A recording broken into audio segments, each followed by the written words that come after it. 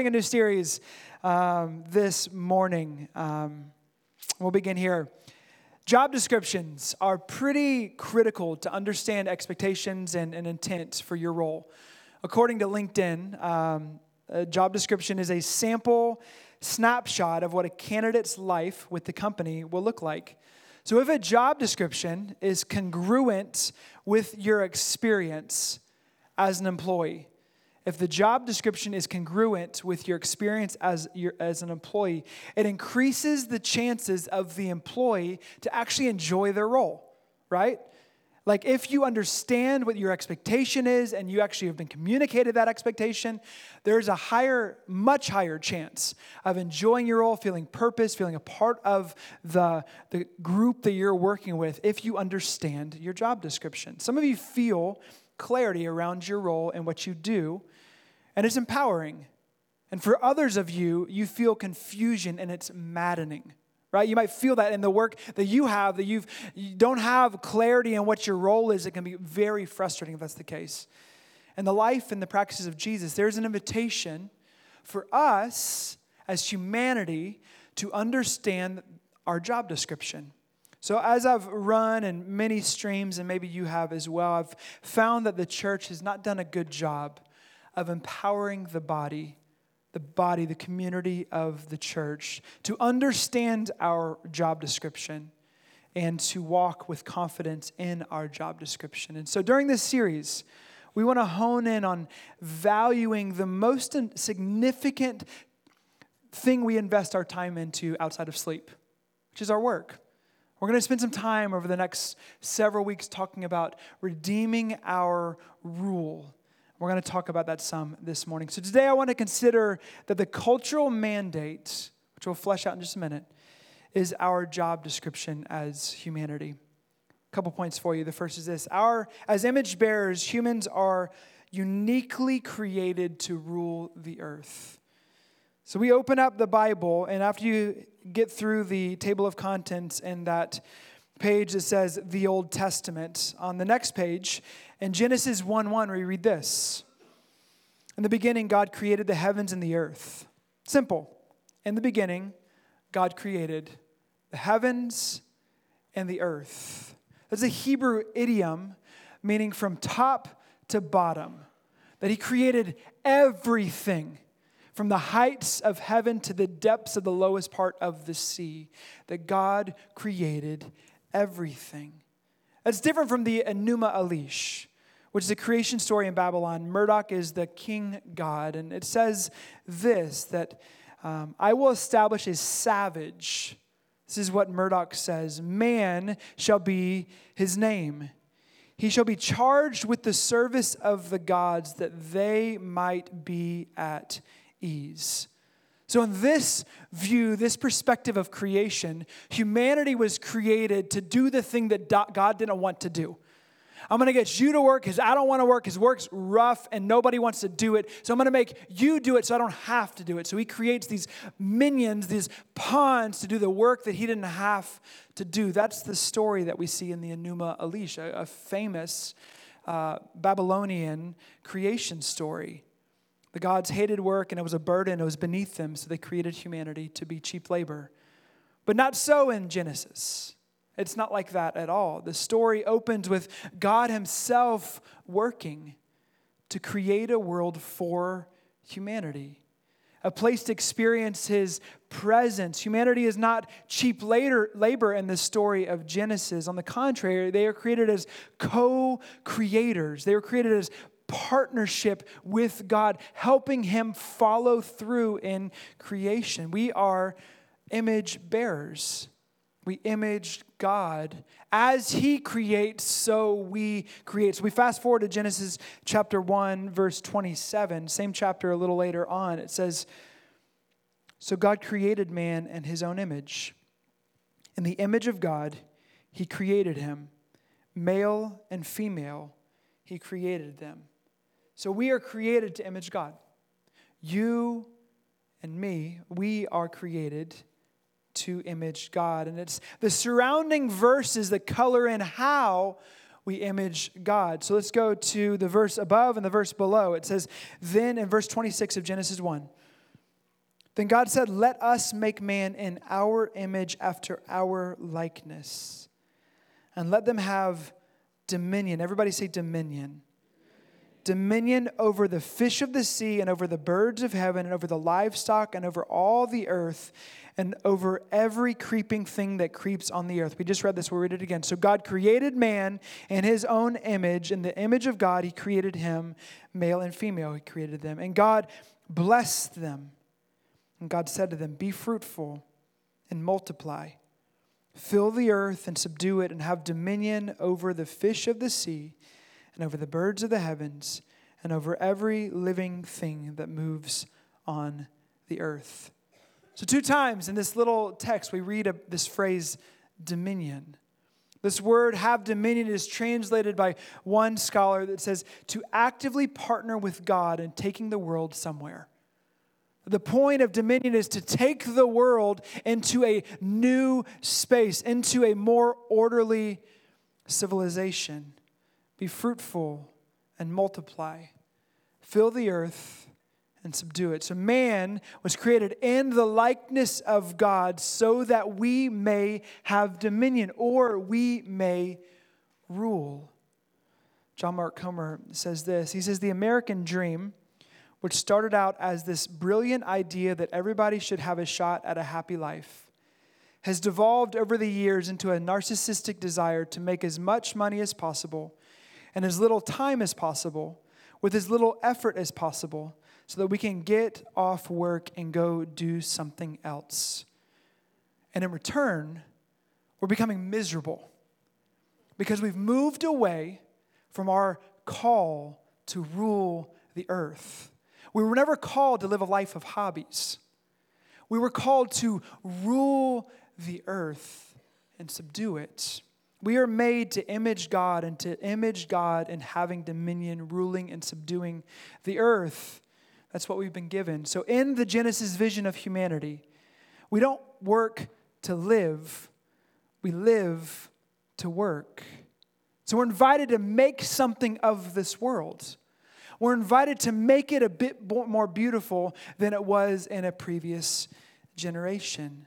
That's maybe why unemployment is both so gut-wrenching and depressing for people. Because when we stop working, we lose part of who we are. Part of who we are is to be a people who work and who rule.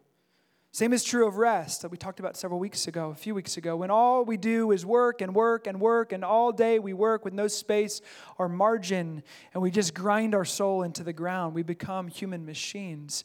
We're designed to have a rhythm of 6 days we work and 1 day we rest. And this series is about regaining a vision for our rule as we image God under the rulership of God in the world.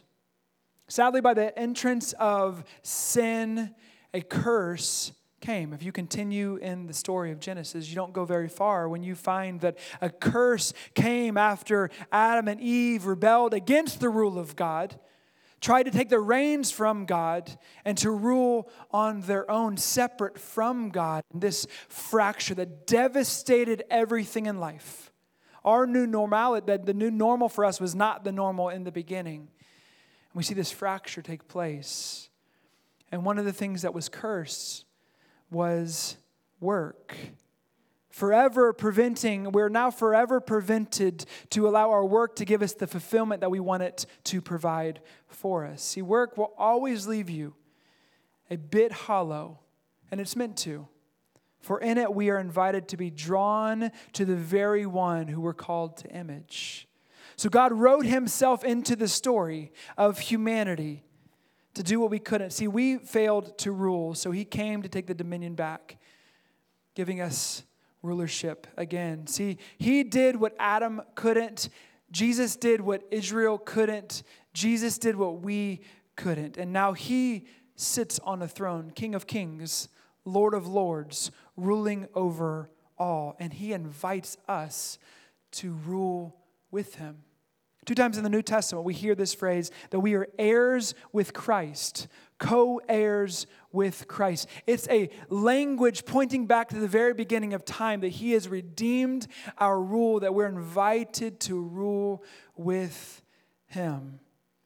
He has redeemed our relationship with God and our rule in the world to lovingly serve and work so that we can make this world beautiful.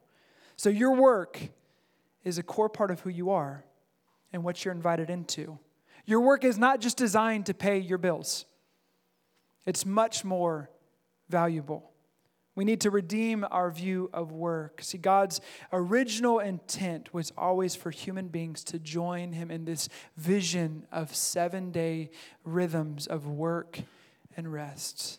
The original plan has always been for humans to rule over the world, which leads to the second point. If image of God is every human's job title, then the cultural mandate is our job description.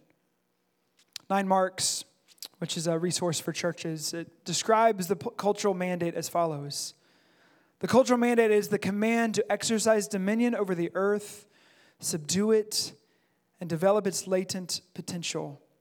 God calls all humans as those made in his image to fill the earth with his glory through creating what we commonly call culture.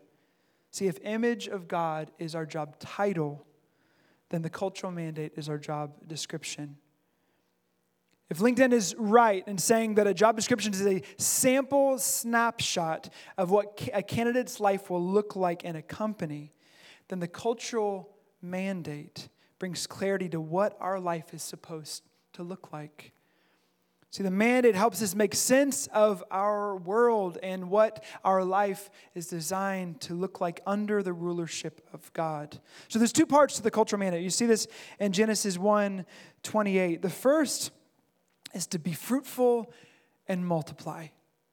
It says be fruitful and multiply. That doesn't mean you have to get married. Our very Savior was never married. Paul was never married. It doesn't mean we need a space for those who are single in the church to have significant value. You don't need to be married to be fruitful and multiply. You don't need to have kids to be fruitful and multiply. Some of you desire to have kids and you can't. Doesn't mean that you have to have children. I would say this, that those who are parents, especially those that are stay-at-home moms or dads, this is a focal point of God's vision for the world. So if this is you in the season of life you're in, and we're going to talk a lot about work, I just want to say that your role is extremely valuable in this system that God has created. But the text says, fill the earth.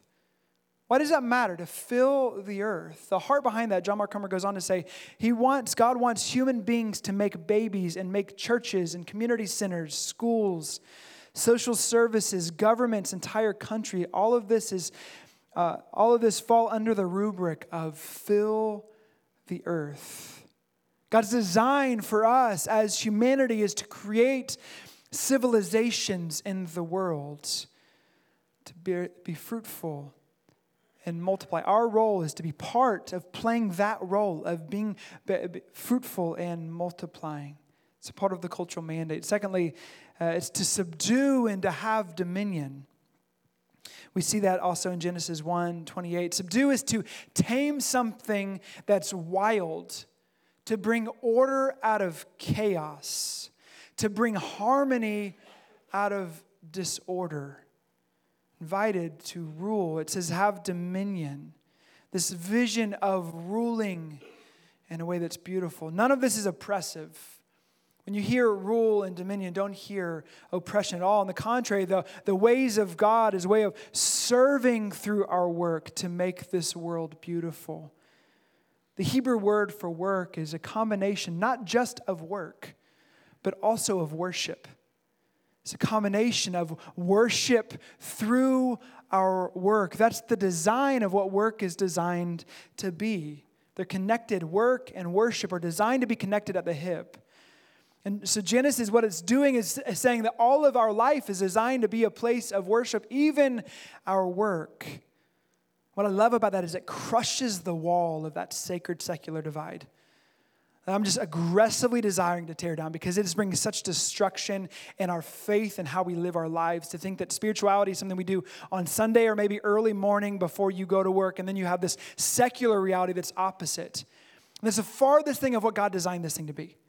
There's an interweaving of our work and our life to be worked together, that work and worship are designed to be merged together. So secular work has no less dignity and nobility than sacred work of ministry.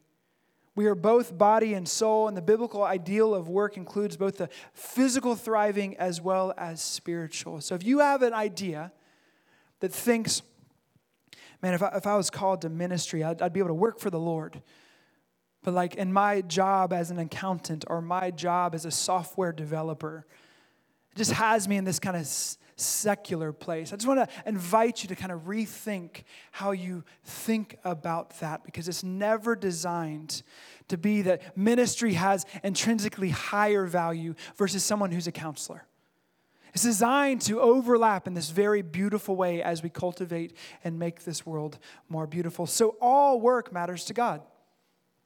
All work that develops, all work that cares, all work that supports, all work that builds, all work that unifies, all work that builds systems, all work that creates, they're all designed to work together in this vision of this cultural mandate that is our job description. Jeff Van Dozer says this. He says, food that nourishes, roofs that hold out the rain, shade that protects from the heat of the sun, the satisfaction of the material needs and desires of men and women. When businesses produce material things that enhance the welfare of the community, they are engaged in the work that matters to God. As we have a vision of the cultural mandate and our vision to be a part of that, we see that all of these different facets of our life, including what you do, is designed to be a part of what God's doing in the world. I love how Genesis 2 continues and expands on this theme. So if you hop over to the next page, in Genesis 2, 8 through 15, I'd like to read a couple of verses that expand and maybe color this in a bit more. Genesis 2, starting in verse 8, it says, and the Lord God planted a garden in Eden in the east, and there he put the man whom he had formed. And out of the ground the Lord God made to spring up every tree that is pleasant to the sight and good for food. The tree of life was in the midst of the garden, and the tree of the knowledge of good and evil. A river flowed out of Eden to water the garden, and there it divided and became 4 rivers. The name of the first is the Pishon. It is the one that flowed around the whole land of Havilah, where there is gold. And the gold of that land is good. Bdellium and onyx stone are there. The name of the second river is Gihon. It is the one that flowed around the whole land of Cush. And the name of the third river is the Tigris, which flows east of Assyria. And the fourth river is the Euphrates. The Lord God took the man and put him in the Garden of Eden to work it and keep it. So God creates a garden. The garden's called Eden.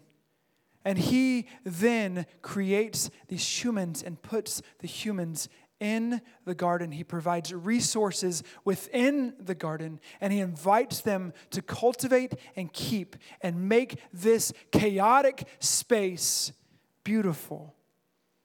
I don't know about you, but I have been guilty of skipping that paragraph that talks about the 4 rivers. I'm like, come on, just got to cut to the chase. What is this? And so sometimes, maybe I'm alone here, but I've gathered that there are times where some of us have the potential of skipping over paragraphs like this that don't feel like they make sense. But it's so essential to what the author's trying to tell us. It's telling us that God provided resources within the inhabited land that the humans were designed to leverage and use to cultivate and keep to help create the culture in their day. The Lord God planted a garden and took the man and put him in the garden to rule it, take care of it, to use the resources to cultivate and keep. So this work, this cultural mandate is a part of our job description, pre-sin, post-sin, and what we'll find out in a little bit, also post-restoration when Jesus comes again. So the reality is there is an inherent wildness to the world. It's untamed, it's out of control, and it needs to be ruled. And in Eden, we see it's filled with raw materials, with pent-up potential. but that potential only can be experienced through the humans actually leveraging their resources and having dominion and ruling over it. Tim Keller says that rearranging the raw material of God's creation in such a way that it helps the world in general and people in particular thrive and flourish. See, we're designed to take the raw material of life, the secular side of life, if we think about it in that way.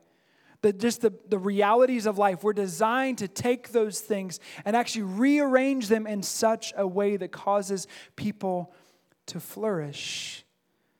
So we are image bearers as we are engineers, designers, doctors and nurses, musicians and teachers and accountants and managers. See, if image of God is our job title, then the cultural mandate is our job description.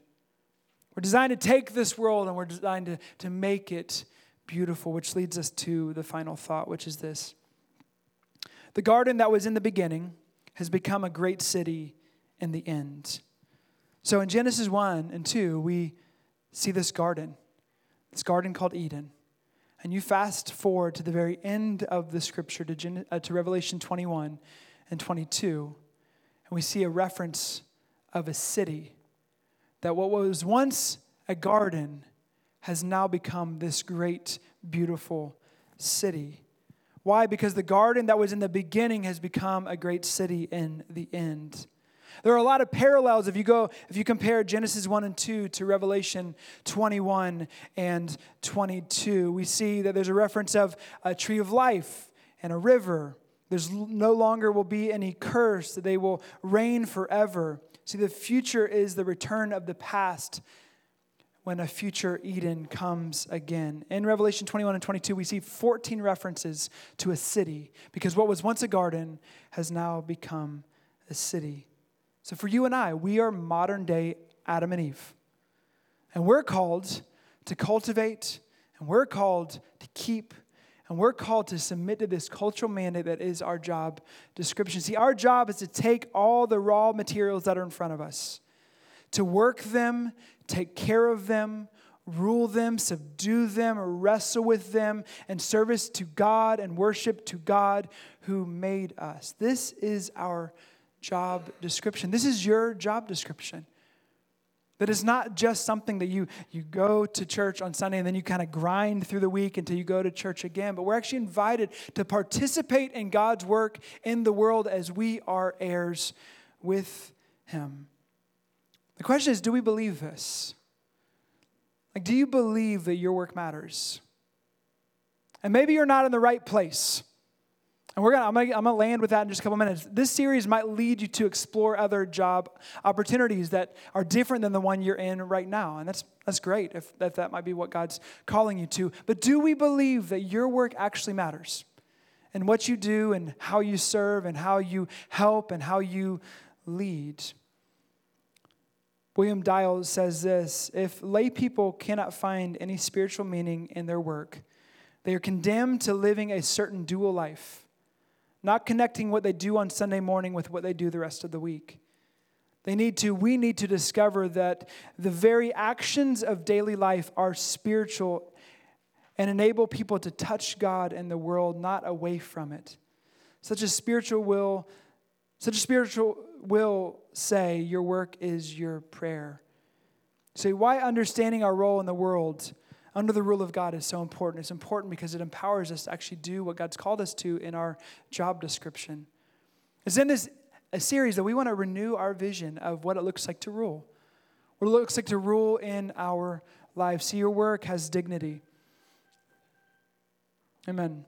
Your work has dignity if it's designed to help make this world a beautifully functioning civilization.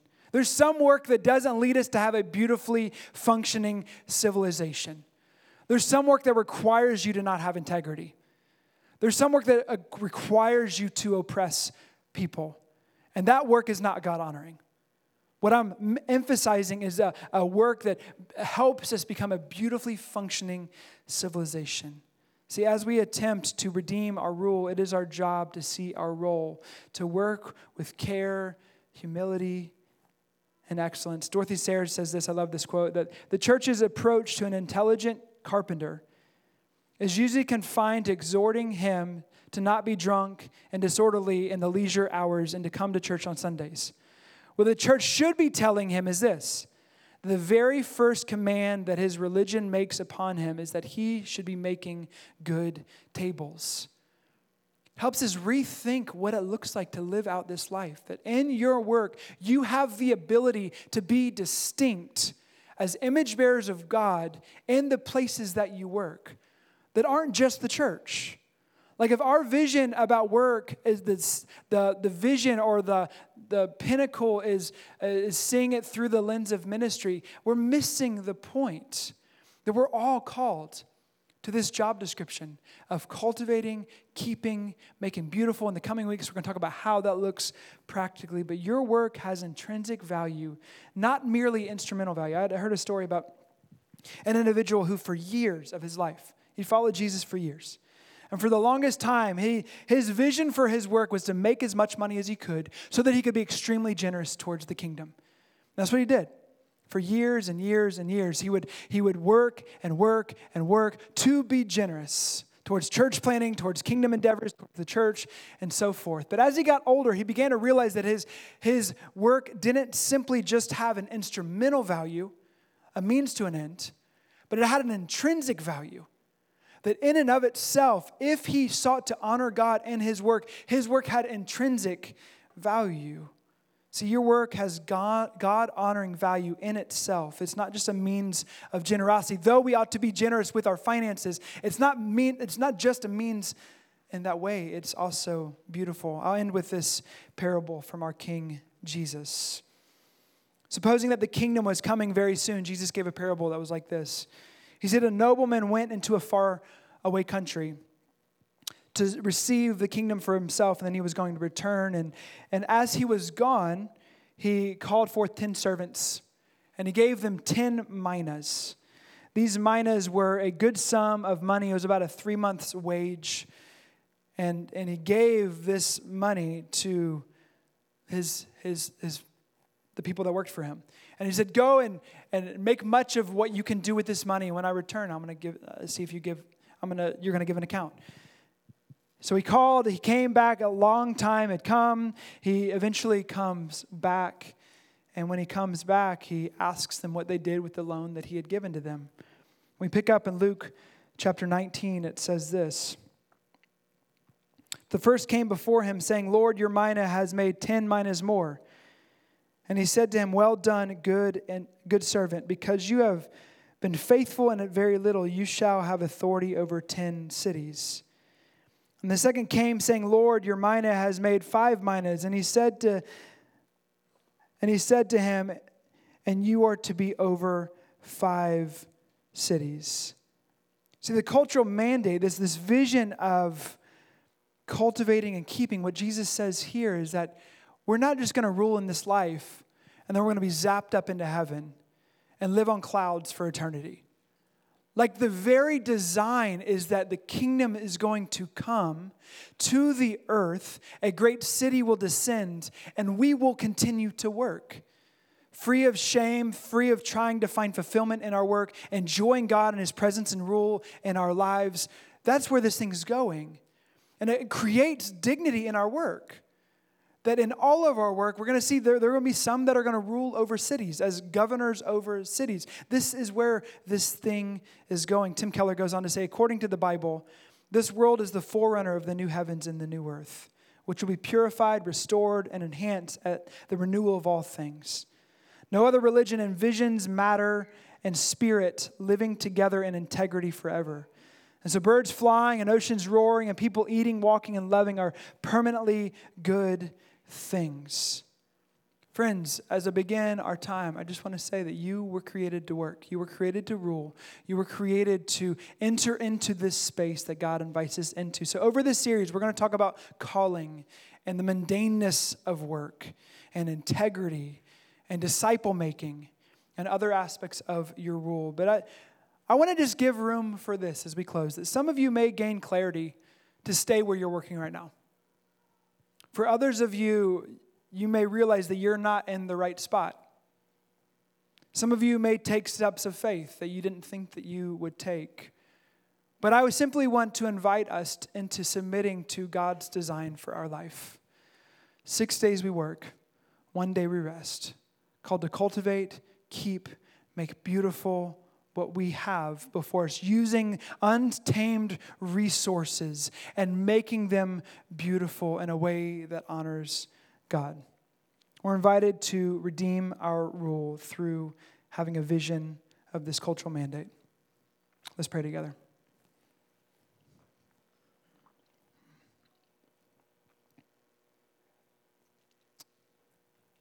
Father, for some of my friends this morning that may just struggle understanding how their work matters, I pray that you would help reorient and shape and empower what it looks like to live under your rule as you've called us to rule, called us to serve, called us to work. Lord, I pray that you would give us a fresh perspective of what this looks like. For some of us that just have been living life kind of under that American dream that's just kind of led us to dread work. Pray you'd give us a renewed vision of what it looks like. Pray you redeem our vision of what it looks like to rule, Lord. We invite you into this space.